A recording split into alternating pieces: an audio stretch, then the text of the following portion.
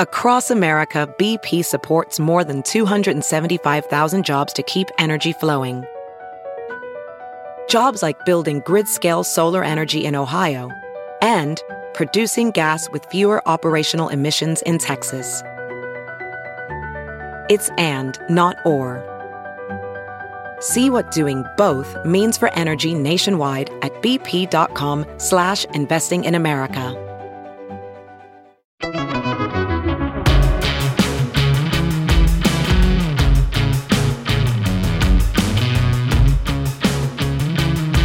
So in the last episode, if you recall, we talked a little bit about the United States Supreme Court, just this consistent string of decisions redounding to conservative interests, but we really wanted to kind of just go a little more in depth and record a special edition SCOTUS episode about the term that was. So we are looking back now at the past 2 weeks, and to just reiterate the top line 35,000-foot altitude conclusion here. This has been a term unlike any other in recent memory, perhaps unlike any other, well, I shouldn't say perhaps, I should say definitely, perhaps like any other in my adult lifetime.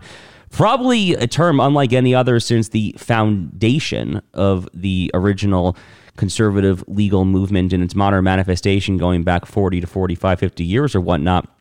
And we wanted to kind of go case by case and focus on some of these major high-profile cases. And specifically, I want to talk today right here at the outset, we'll talk about the Dobbs case, which has been, it's been a recurring theme, a leitmotif on this show that, of course, famously is the case that has now overturned Roe versus Wade and its successor, Planned Parenthood versus Casey. We want to talk about a massive Second Amendment case out of New York State. That's the Bruen case. There have been two huge wins for religious liberty, a case called Carson out of Maine and a case called Kennedy out of Washington State. And then if we have time, we're going to also touch on a case called West Virginia versus EPA, which has huge ramifications, or at least potentially huge ramifications in the area of administrative law.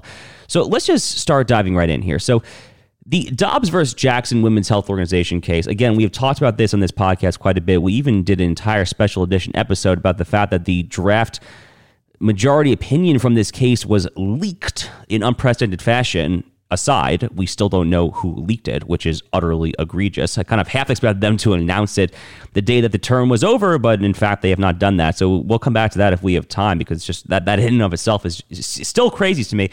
But let's not lose the forest from the trees here. So the Dobbs case did what the draft opinion said it would do. Pretty remarkable stuff. It really did overturn Roe versus Wade and Planned Parenthood versus Casey. Now, look. I am a literal card-carrying member of the Federalist Society, which is the chief institutional vessel for the modern conservative legal movement. I've been a member since my first year of law school at the University of Chicago. As I've probably mentioned on this show, I still go to some law schools time to time and give some lectures through the Federalist Society. So I very much have kind of come of age, so to speak. I've matured through the legal conservative movement. This has been the goal. I cannot emphasize that enough.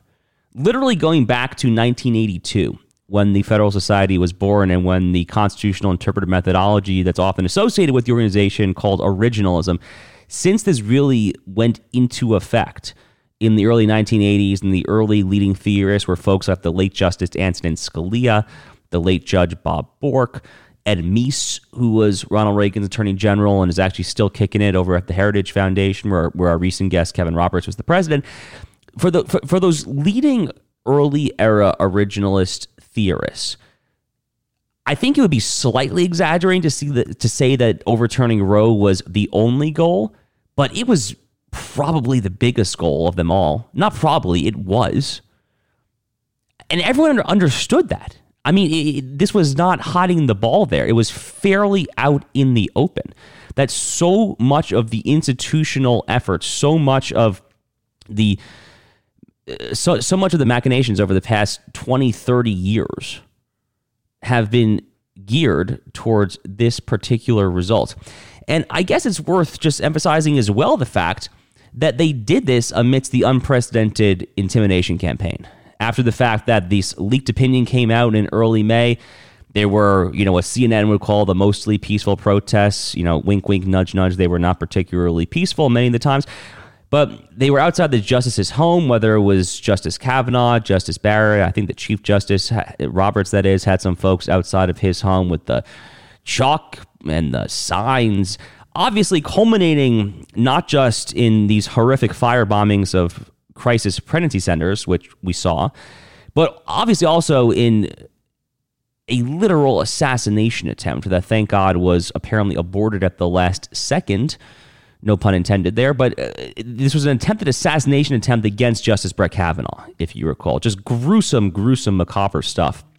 Thank God, obviously, that was not successful. But amidst this unprecedented assault on the court's legitimacy, its integrity, they stood strong. They stiffened their spine, and they saw the deed through. And the opinion really did not change all that much. Some folks produced what lawyers will call a red line, which is just like a side-by-side comparison showing the changes that were made from the leaked draft to the ultimate final form of the opinion that was released. The actual substantive constitutional law did not change at all. It was decided on the exact same ground. So I guess we should probably go back a little bit then to first principles and just kind of briefly explain why it was that Roe and Casey were so erroneously decided. So, to make an extremely obvious point, the act of interpreting the Constitution is not the same as legislating. It is not the same as making a law. The law itself means what it says. It's a fairly straightforward proposition. I mean, if the law doesn't mean what it says, then why are we bothering to write down stuff in the first place? But in Roe versus Wade, building off of a case from 8 years prior called Griswold versus Connecticut, the court took a so-called right to privacy that in Griswold it found in the emanations from the penumbras of the Ninth Amendment or the Bill of Rights or something. It wasn't really clear exactly what they were doing. And then 8 years later in Roe, they extended it, this so-called right to privacy, which itself, I personally like my privacy. I mean, I support that on policy grounds for the most part, right? But they took this kind of fabricated constitutional right, a right to privacy, and then extended it to the quote-unquote right to abort your unborn child. Now, decades and decades of folks from the right, center, and even really large swaths of even the intellectually honest left, I think, conceded that this decision rested on very shaky grounds. As but two examples, John Hart Eli famously was a very liberal-leaning, pro-choice constitutional law professor at both Harvard and Stanford law schools. He famously said that Roe versus Wade, quote, is not constitutional law and gives almost no sense of an obligation to be constitutional law. Ruth Bader Ginsburg herself, of course, the iconic progressive jurist, the notorious RBG, the historic trailblazing feminist lawyer for the ACLU before she was even on the federal bench. She even said that Roe went too far too fast because it deprived millions, tens of millions of well-intentioned, faithful, pro-life Americans the opportunity to have their voices heard. So the court doubled down on its disastrous Roe opinion 19 years later in Planned Parenthood versus Casey. And one thing that's really funny about the reaction to the Dobbs case, which is written just like the draft opinion by Justice Sam Alito, who clearly has a lot of courage, obviously, for he and the other four justices, of course. That would be Justices Thomas, Kavanaugh, Barrett, and Gorsuch. The Chief Justice concurred in the judgment, so he concurred with the result on narrow grounds. But this result is a fundamentally democratizing act. And what I mean by that is it deconstitutionalizes, it takes away from the ambit of a constitutional right a fabricated right and simply returns it to we the people, which is where sovereignty in our constitutional order ultimately belongs. We the people, of course. That's what the preamble begins with, we the people. And this decision merely says that we the people, acting through our duly enacted legislators and our state legislatures and our 50 state capitals and Washington, D.C., I suppose, the District of Columbia, that we can go ahead and calibrate exactly how we want to balance the competing interests between the moral salience, the moral gravitas of this unborn fetal life, and of course, the pregnant woman's liberty interest as well. That is all this opinion does. It kicks it back to the states. Again, it is a fundamentally democratizing act, but you wouldn't know that from the reactions from the left, obviously, who have had all sorts of kind of shrieks and bouts of hysteria. Oh, our democracy is at risk. Oh, the court has revealed itself to be totally illegitimate. Democratic backsliding, right? That's a common term that you hear oftentimes in the international context about countries like Hungary, Poland, and Brazil that are led by center-right leaders. So you hear this term democratic backsliding here. This makes a lot of sense only once you realize that when the left refers to our democracy, when they refer to kind of democracy in general here, what they're actually talking about is not any sort of procedures or rules or norms or customs that you and I might think of as being what a democracy or a republic is about, for that matter. What they're getting at is a litany of progressive liberal policy positions. So when they say our democracy is at risk, what they mean is our personal policy preferences are at risk here. But nonetheless, the Dobbs opinion has come out.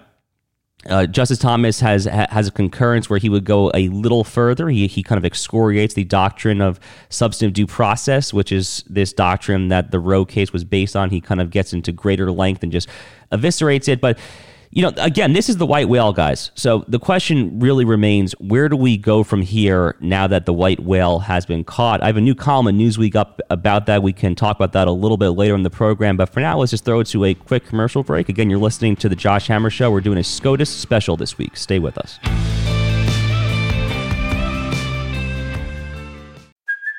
Hey, it's Kaylee Cuoco for Priceline. Ready to go to your happy place for a happy price? Well, why didn't you say so? Just download the Priceline app right now and save up to 60% on hotels. So whether it's Cousin Kevin's Kazoo Concert in Kansas City, go Kevin, or Becky's Bachelorette Bash in Bermuda, you never have to miss a trip ever again. So download the Priceline app today. Your savings are waiting. Go to your happy place for a happy price. Go to your happy price, Priceline.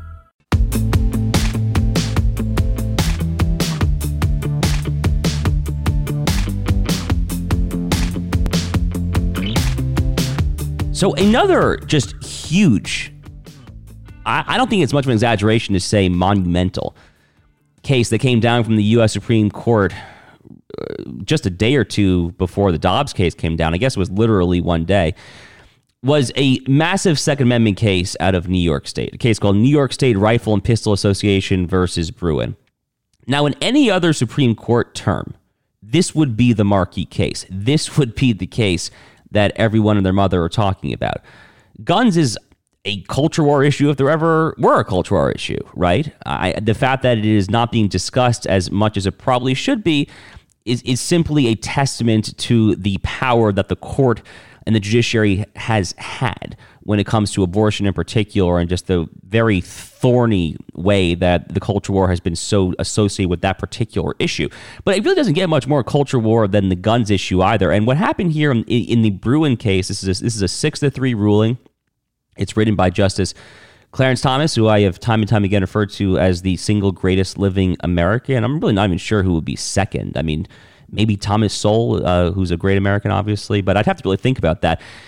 But the question that was presented for the court in the Bruen case is basically what the scope of the phrase bear arms in the Second Amendment means. So to kind of take a step back a little bit here, in 2008, in a case called D.C. versus Heller, the court, for the very first time in the history of the Republic, established that keep arms, the right to keep arms in the Second Amendment, means what it says. Pretty hard to believe, right, that it actually took them this long. The Bill of Rights was obviously ratified in 1791. Crazy. And it took them until 2008 to say that the Second Amendment actually means what it says. It was, at the time, it was a 5-4 decision. It was written by the late Justice Antonin Scalia, probably his signature originalist majority opinion. Maybe the legal nerds would say a Sixth Amendment case called Crawford, but for whatever my money's worth, I would say it's the Heller decision.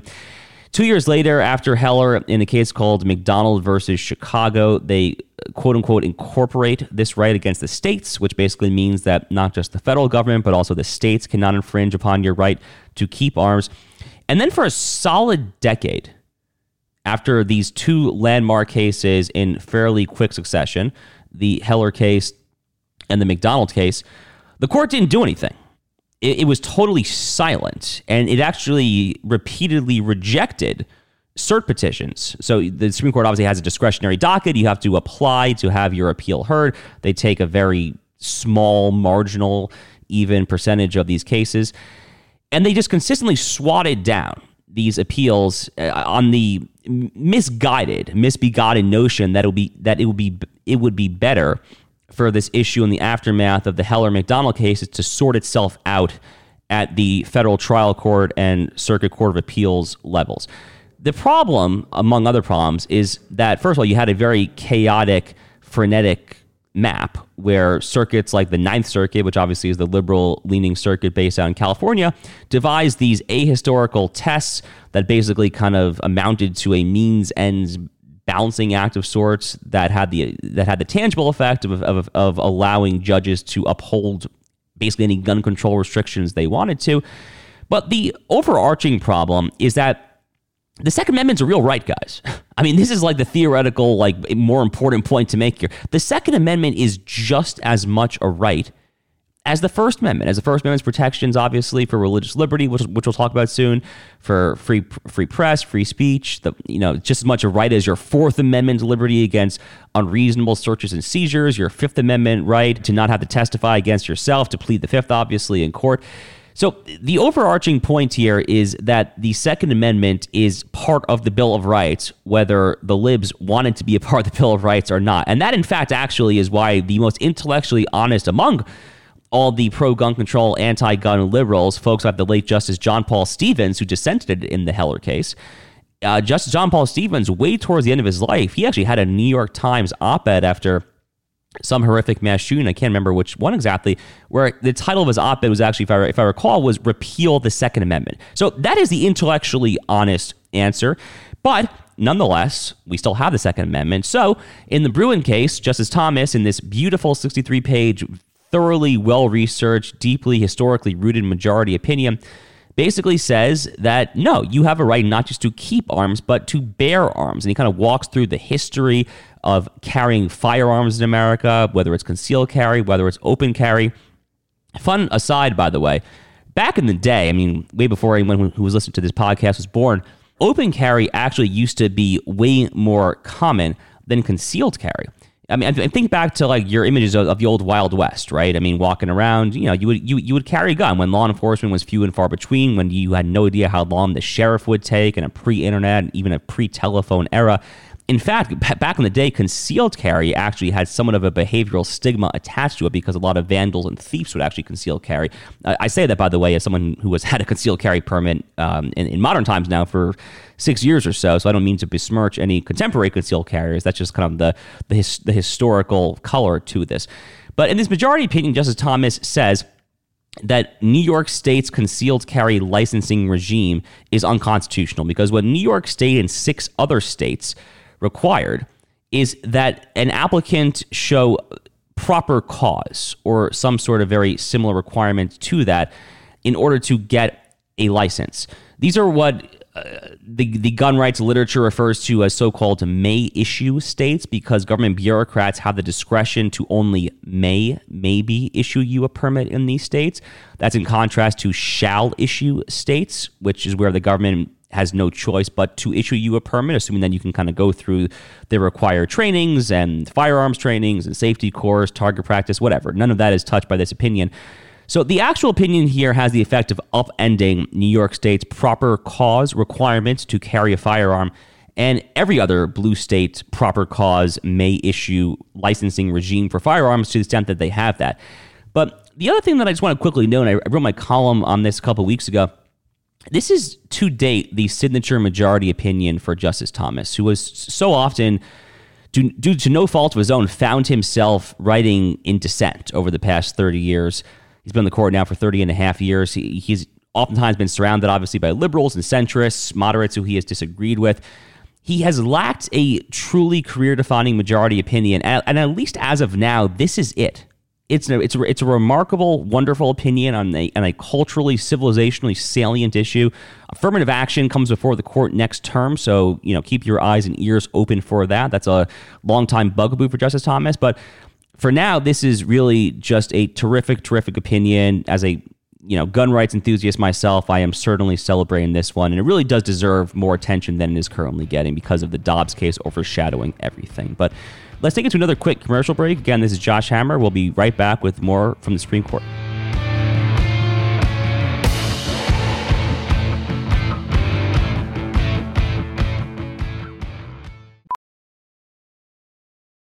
As a professional welder, Shayna Ford uses Forge FX to practice over and over, which helps her improve her skills. The more muscle memory that you have, the smoother your weld is. Learn more at meta.com/metaverseimpact.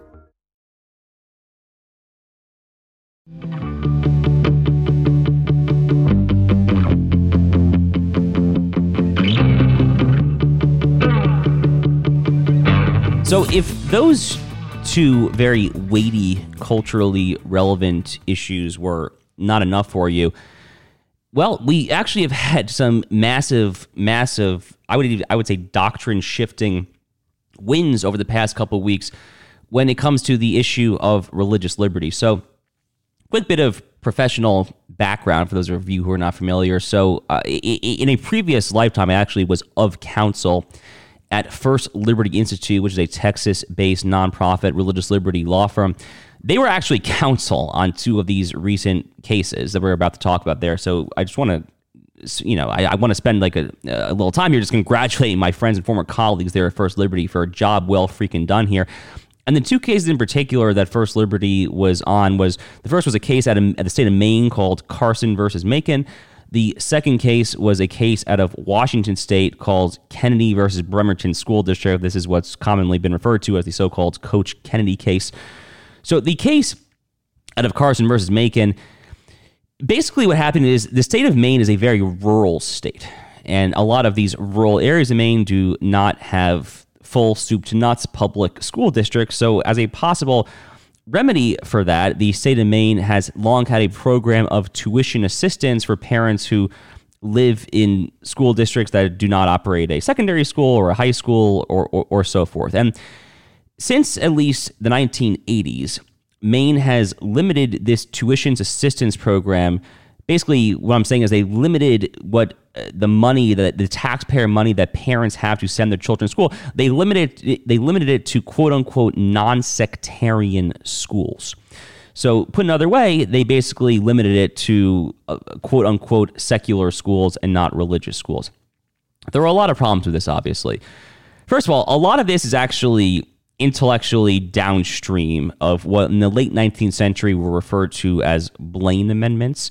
So the Blaine Amendment, which was originally proposed as an amendment to the federal Constitution, it was shot down, and then it kind of popped up in a lot of the states, was basically motivated by rank anti-Catholic bigotry, actually. That's very straightforward, exactly what it was.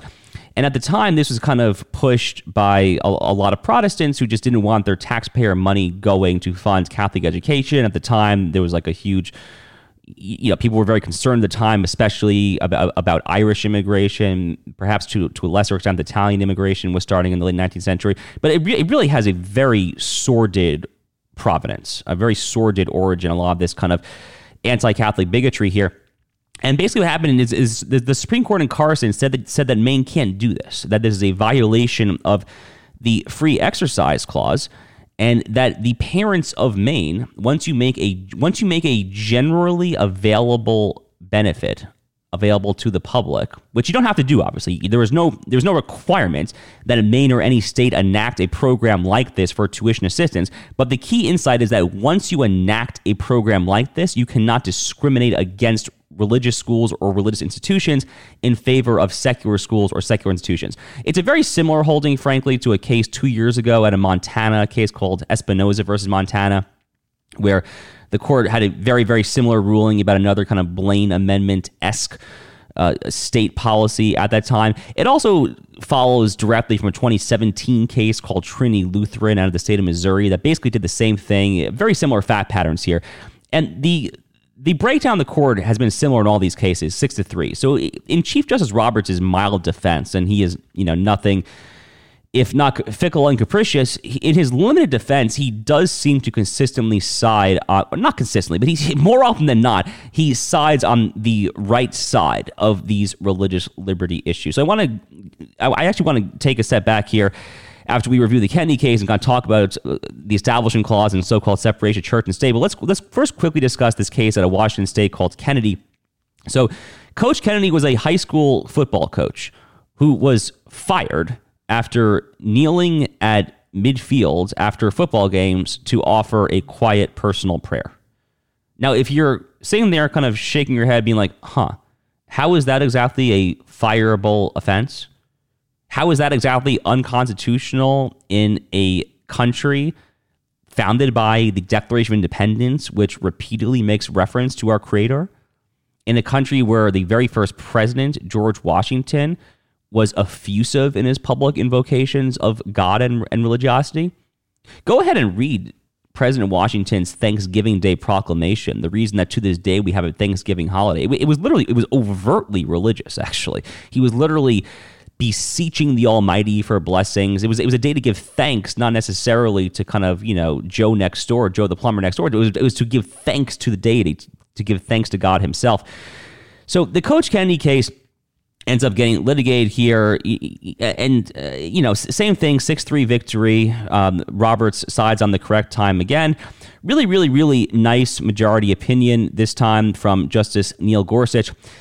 And this case more directly affects, I should say, the Establishment Clause of the First Amendment. And the Establishment Clause basically says, quote, Congress shall make no law respecting an establishment of religion.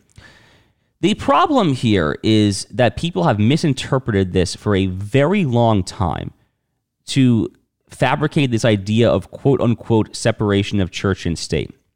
Now, you'll notice that that's not actually in the text that I just recited to you. The idea of a wall of separation between church and state has its origin in a 233-word letter that Thomas Jefferson wrote to the Danbury, Connecticut Baptists in 1802. It was not adopted into the Supreme Court rhetoric and jurisprudence until a case called Everson 145 years later in 1947. In fact, actually, for decades and decades after the time of the American founding, after the ratification of the Bill of Rights, many of the states had established churches. South Carolina had an established church, the Anglican Church at the time of the American founding. Massachusetts, the Commonwealth of Massachusetts had an established church as late as 1833. The state of Connecticut, I think, was actually possibly even later than that.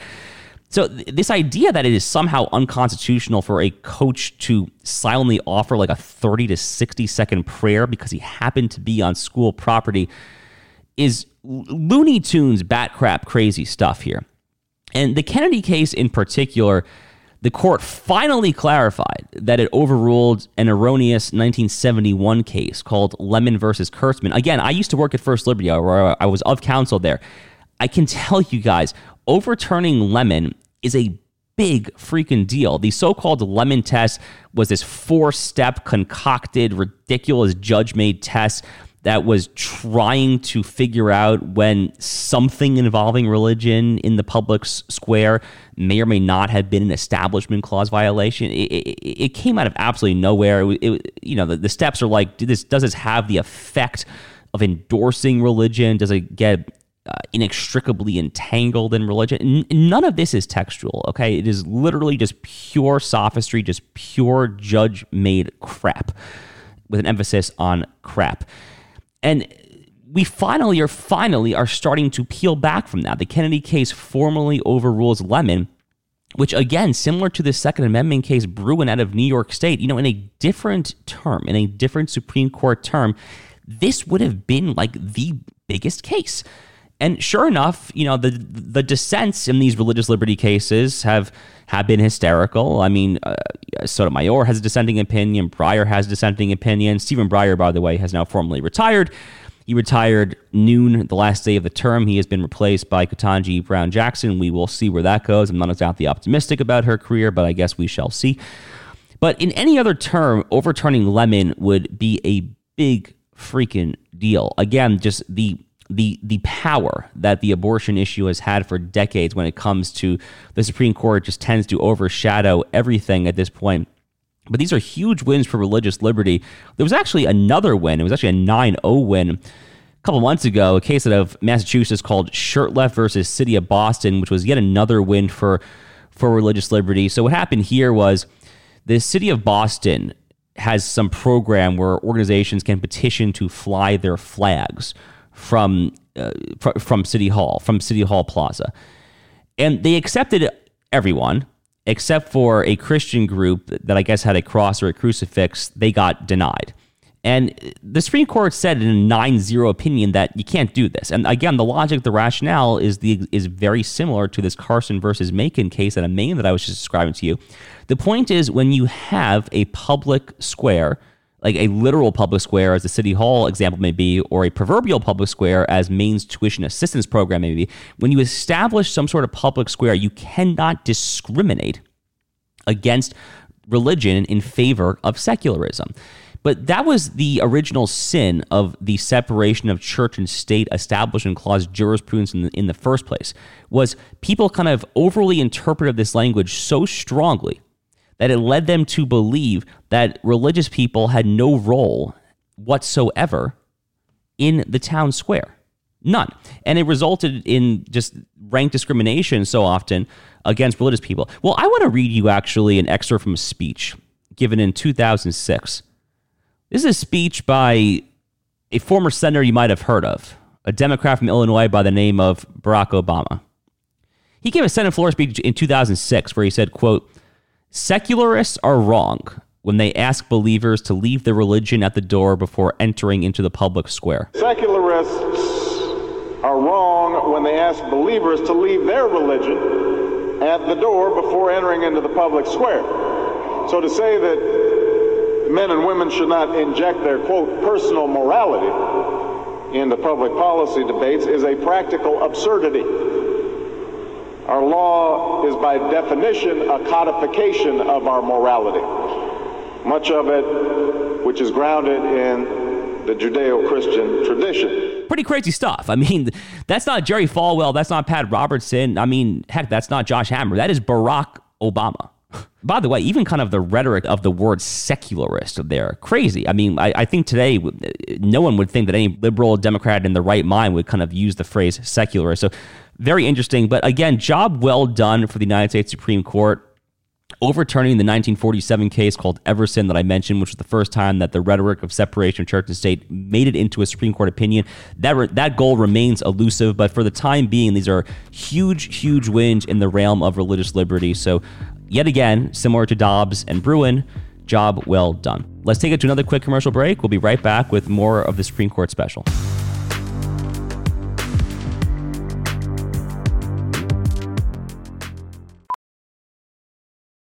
VR training platforms, like the one developed by Fundamental VR and Orbis International, are helping surgeons train over and over before operating on real patients. As you practice each skill, the muscle memory starts to develop. Learn more at meta.com/metaverseimpact.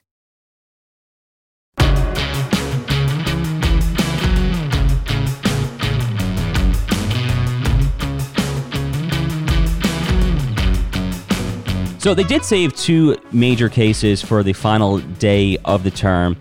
So conservatives and libertarians, for that matter, actually had yet another big win in a case called West Virginia versus EPA, which had the effect of massively cabining the discretion that the Environmental Protection Agency has to implement the Clean Power Plan that was described by the Obama administration. The court now, in a series of administrative law cases, has referred to the so-called major questions doctrine. And what that means in a nutshell is when you have an industry or economy shifting regulation in mind, which is similar to what the EPA has done when it comes to kind of fossil fuels and coal and all of that, you better be damn well sure that you have very, very clear congressional statutory authorization to do that, or else it's presumptively unconstitutional. It's kind of similar to what the late Justice Scalia said. He had a famous quip from the 1990s where he famously said, "Congress does not hide elephants in mouse holes." Put another way, you can't find this massive power buried deep in the belly of some very arcane, obscure statutory subsection. Very similar, by the way, actually, to, and this was the major questions doctrine as well, that decided the OSHA case, the vaccine mandate case that you might remember from this past December. It was actually decided on the exact same legal grounds, if I recall. I haven't read the decision in a few months, but if I recall, that was also a major questions doctrine thing.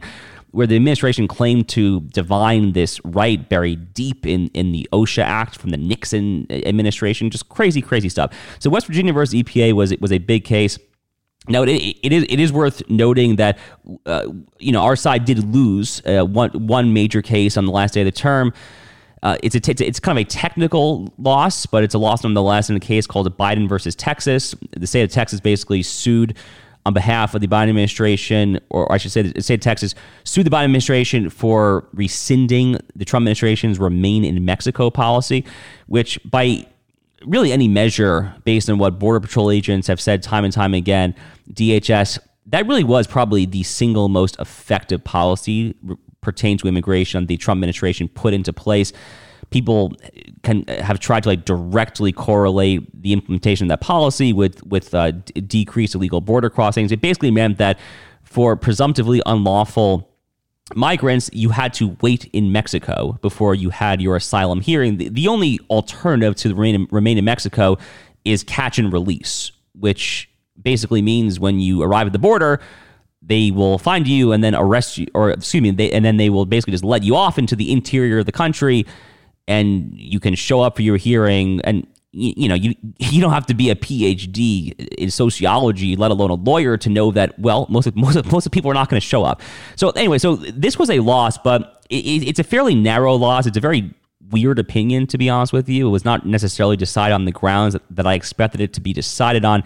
The case now goes back to Judge Matthew Kaczmarek, who's a Texas district court judge. Matthew Kaczmarek is an excellent judge, and the opinion makes clear that they have not actually opined yet on whether what happened here in the Biden administration trying to rescind the Remain in Mexico policy in its October 2021 memo, they have not yet ruled as to whether the process for rescinding this regulation violates the Administrative Procedure Act, which is kind of the touchstone of all administrative law. So there's a lot of legalese. What that basically means is probably the biggest question out there in this case actually has not been ruled upon yet. So we'll see where that goes. Okay, so as we get closer here towards the end of the show, I want to take a step back. We've now just spent some time kind of going deep in some of these big cases here. And look, I say that, by the way, as someone who has kind of come of age in this movement as really quite a cynic and a pessimist on all things judicial branch, all things judiciary related. For years and years, I have been saying that the judiciary is a one-way ratchet that will inherently redound to progressive outcomes. I've cited things like the greenhouse effect. So the New York Times had a Supreme Court reporter known as Linda Greenhouse. I actually think she's still reporting. I haven't read something by her in years, but I think she's still kicking it. And this term comes from something that she wrote in the 1990s, where she basically noted that Republican-nominated justices to the U.S. Supreme Court, over the course of their tenure on the court, inevitably tend to shift to the left. Never to the center, never to the right, just to the left. Obviously, there have been some exceptions, Justice Clarence Thomas, Justice Antonin Scalia, Justice Sam Alito. But to the extent that any judge shifts over the course of his or her tenure, it's always to the left, always. So I kind of cited that rule of thumb over and over again to basically argue that the judiciary is one-way ratchet. And I think a lot of us now have to spend the next few months really kind of soberly contemplating just how wrong we were. Now, I don't want to overstate it, okay? I don't want to overstate it. These are big victories, but they are only victories. I mean, we have not won necessarily the long game yet. And what I mean by that is take the example of abortion in particular here. So the Dobbs case, all that does, again, is it just kicks the issue back to the states. It just returns us to the neutral status quo ante that preceded Roe versus Wade. That's all it does.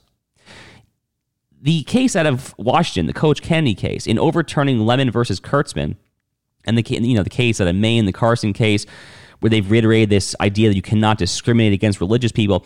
All these cases do, again, is take us back to a neutral playing field where religious people and religion itself cannot be discriminated against. So all we have actually done is get back to a neutral level playing field here. So I actually want to read to you then what I wrote in my last Newsweek column towards the end. I was merely trying to be a little provocative. Those who know me well know that I like that I like stirring the pot, that I like trying to kind of stir up conversation here. So the title of this column was, quote, "After Dobbs, What Comes Next for the Conservative Legal Project?" And here is how I concluded it. Okay, I'm just going to read to you guys the final 3 paragraphs of this column. In both of these doctrinal areas, referring to abortion and religious liberty, the goal has merely been some sort of neutrality. But neutrality is an uninspiring goal for a political movement. The proper long-term goal is not neutrality, but victory. The time for playing jurisprudential and judicial defense is thus over. The time is now right for legal and judicial conservatives to go on offense.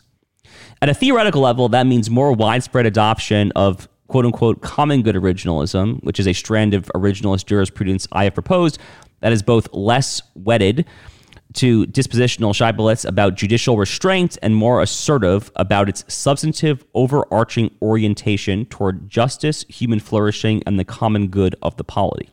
On abortion, that means properly interpreting the 14th Amendment's Equal Protection Clause to actually ban abortion nationally. We'll get into that in just a sec.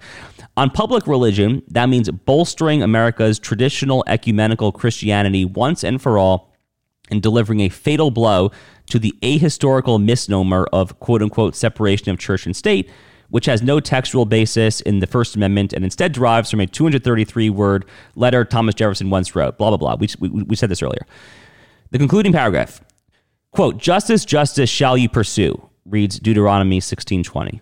Not proceduralism, that is, but justice, the rewarding of good and the punishing of evil within the confines of the rule of law.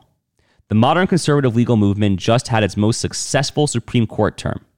Now it's time for real, meaningful justice. So again, the takeaway there is we have now had this movement that just had its most successful term to date. But in a lot of different areas, if you look at it carefully, all we've been fighting for is neutrality. We've been fighting from a defensive posture after the Warren Court of mid-century, after the Burger Court, after these liberal activist courts fabricated all these faux constitutional rights. The modern conservative legal project has basically just been to kind of undo the crap that was done. But going forward, we should be on the assertive here. So abortion, again, is it's one of many, but it's a very good example.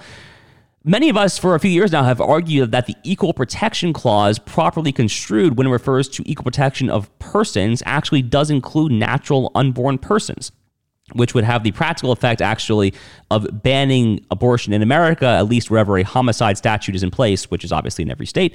So these are the kind of, I think, creative, offensive-minded litigation and judicial strategies that we have to be thinking of going forward here.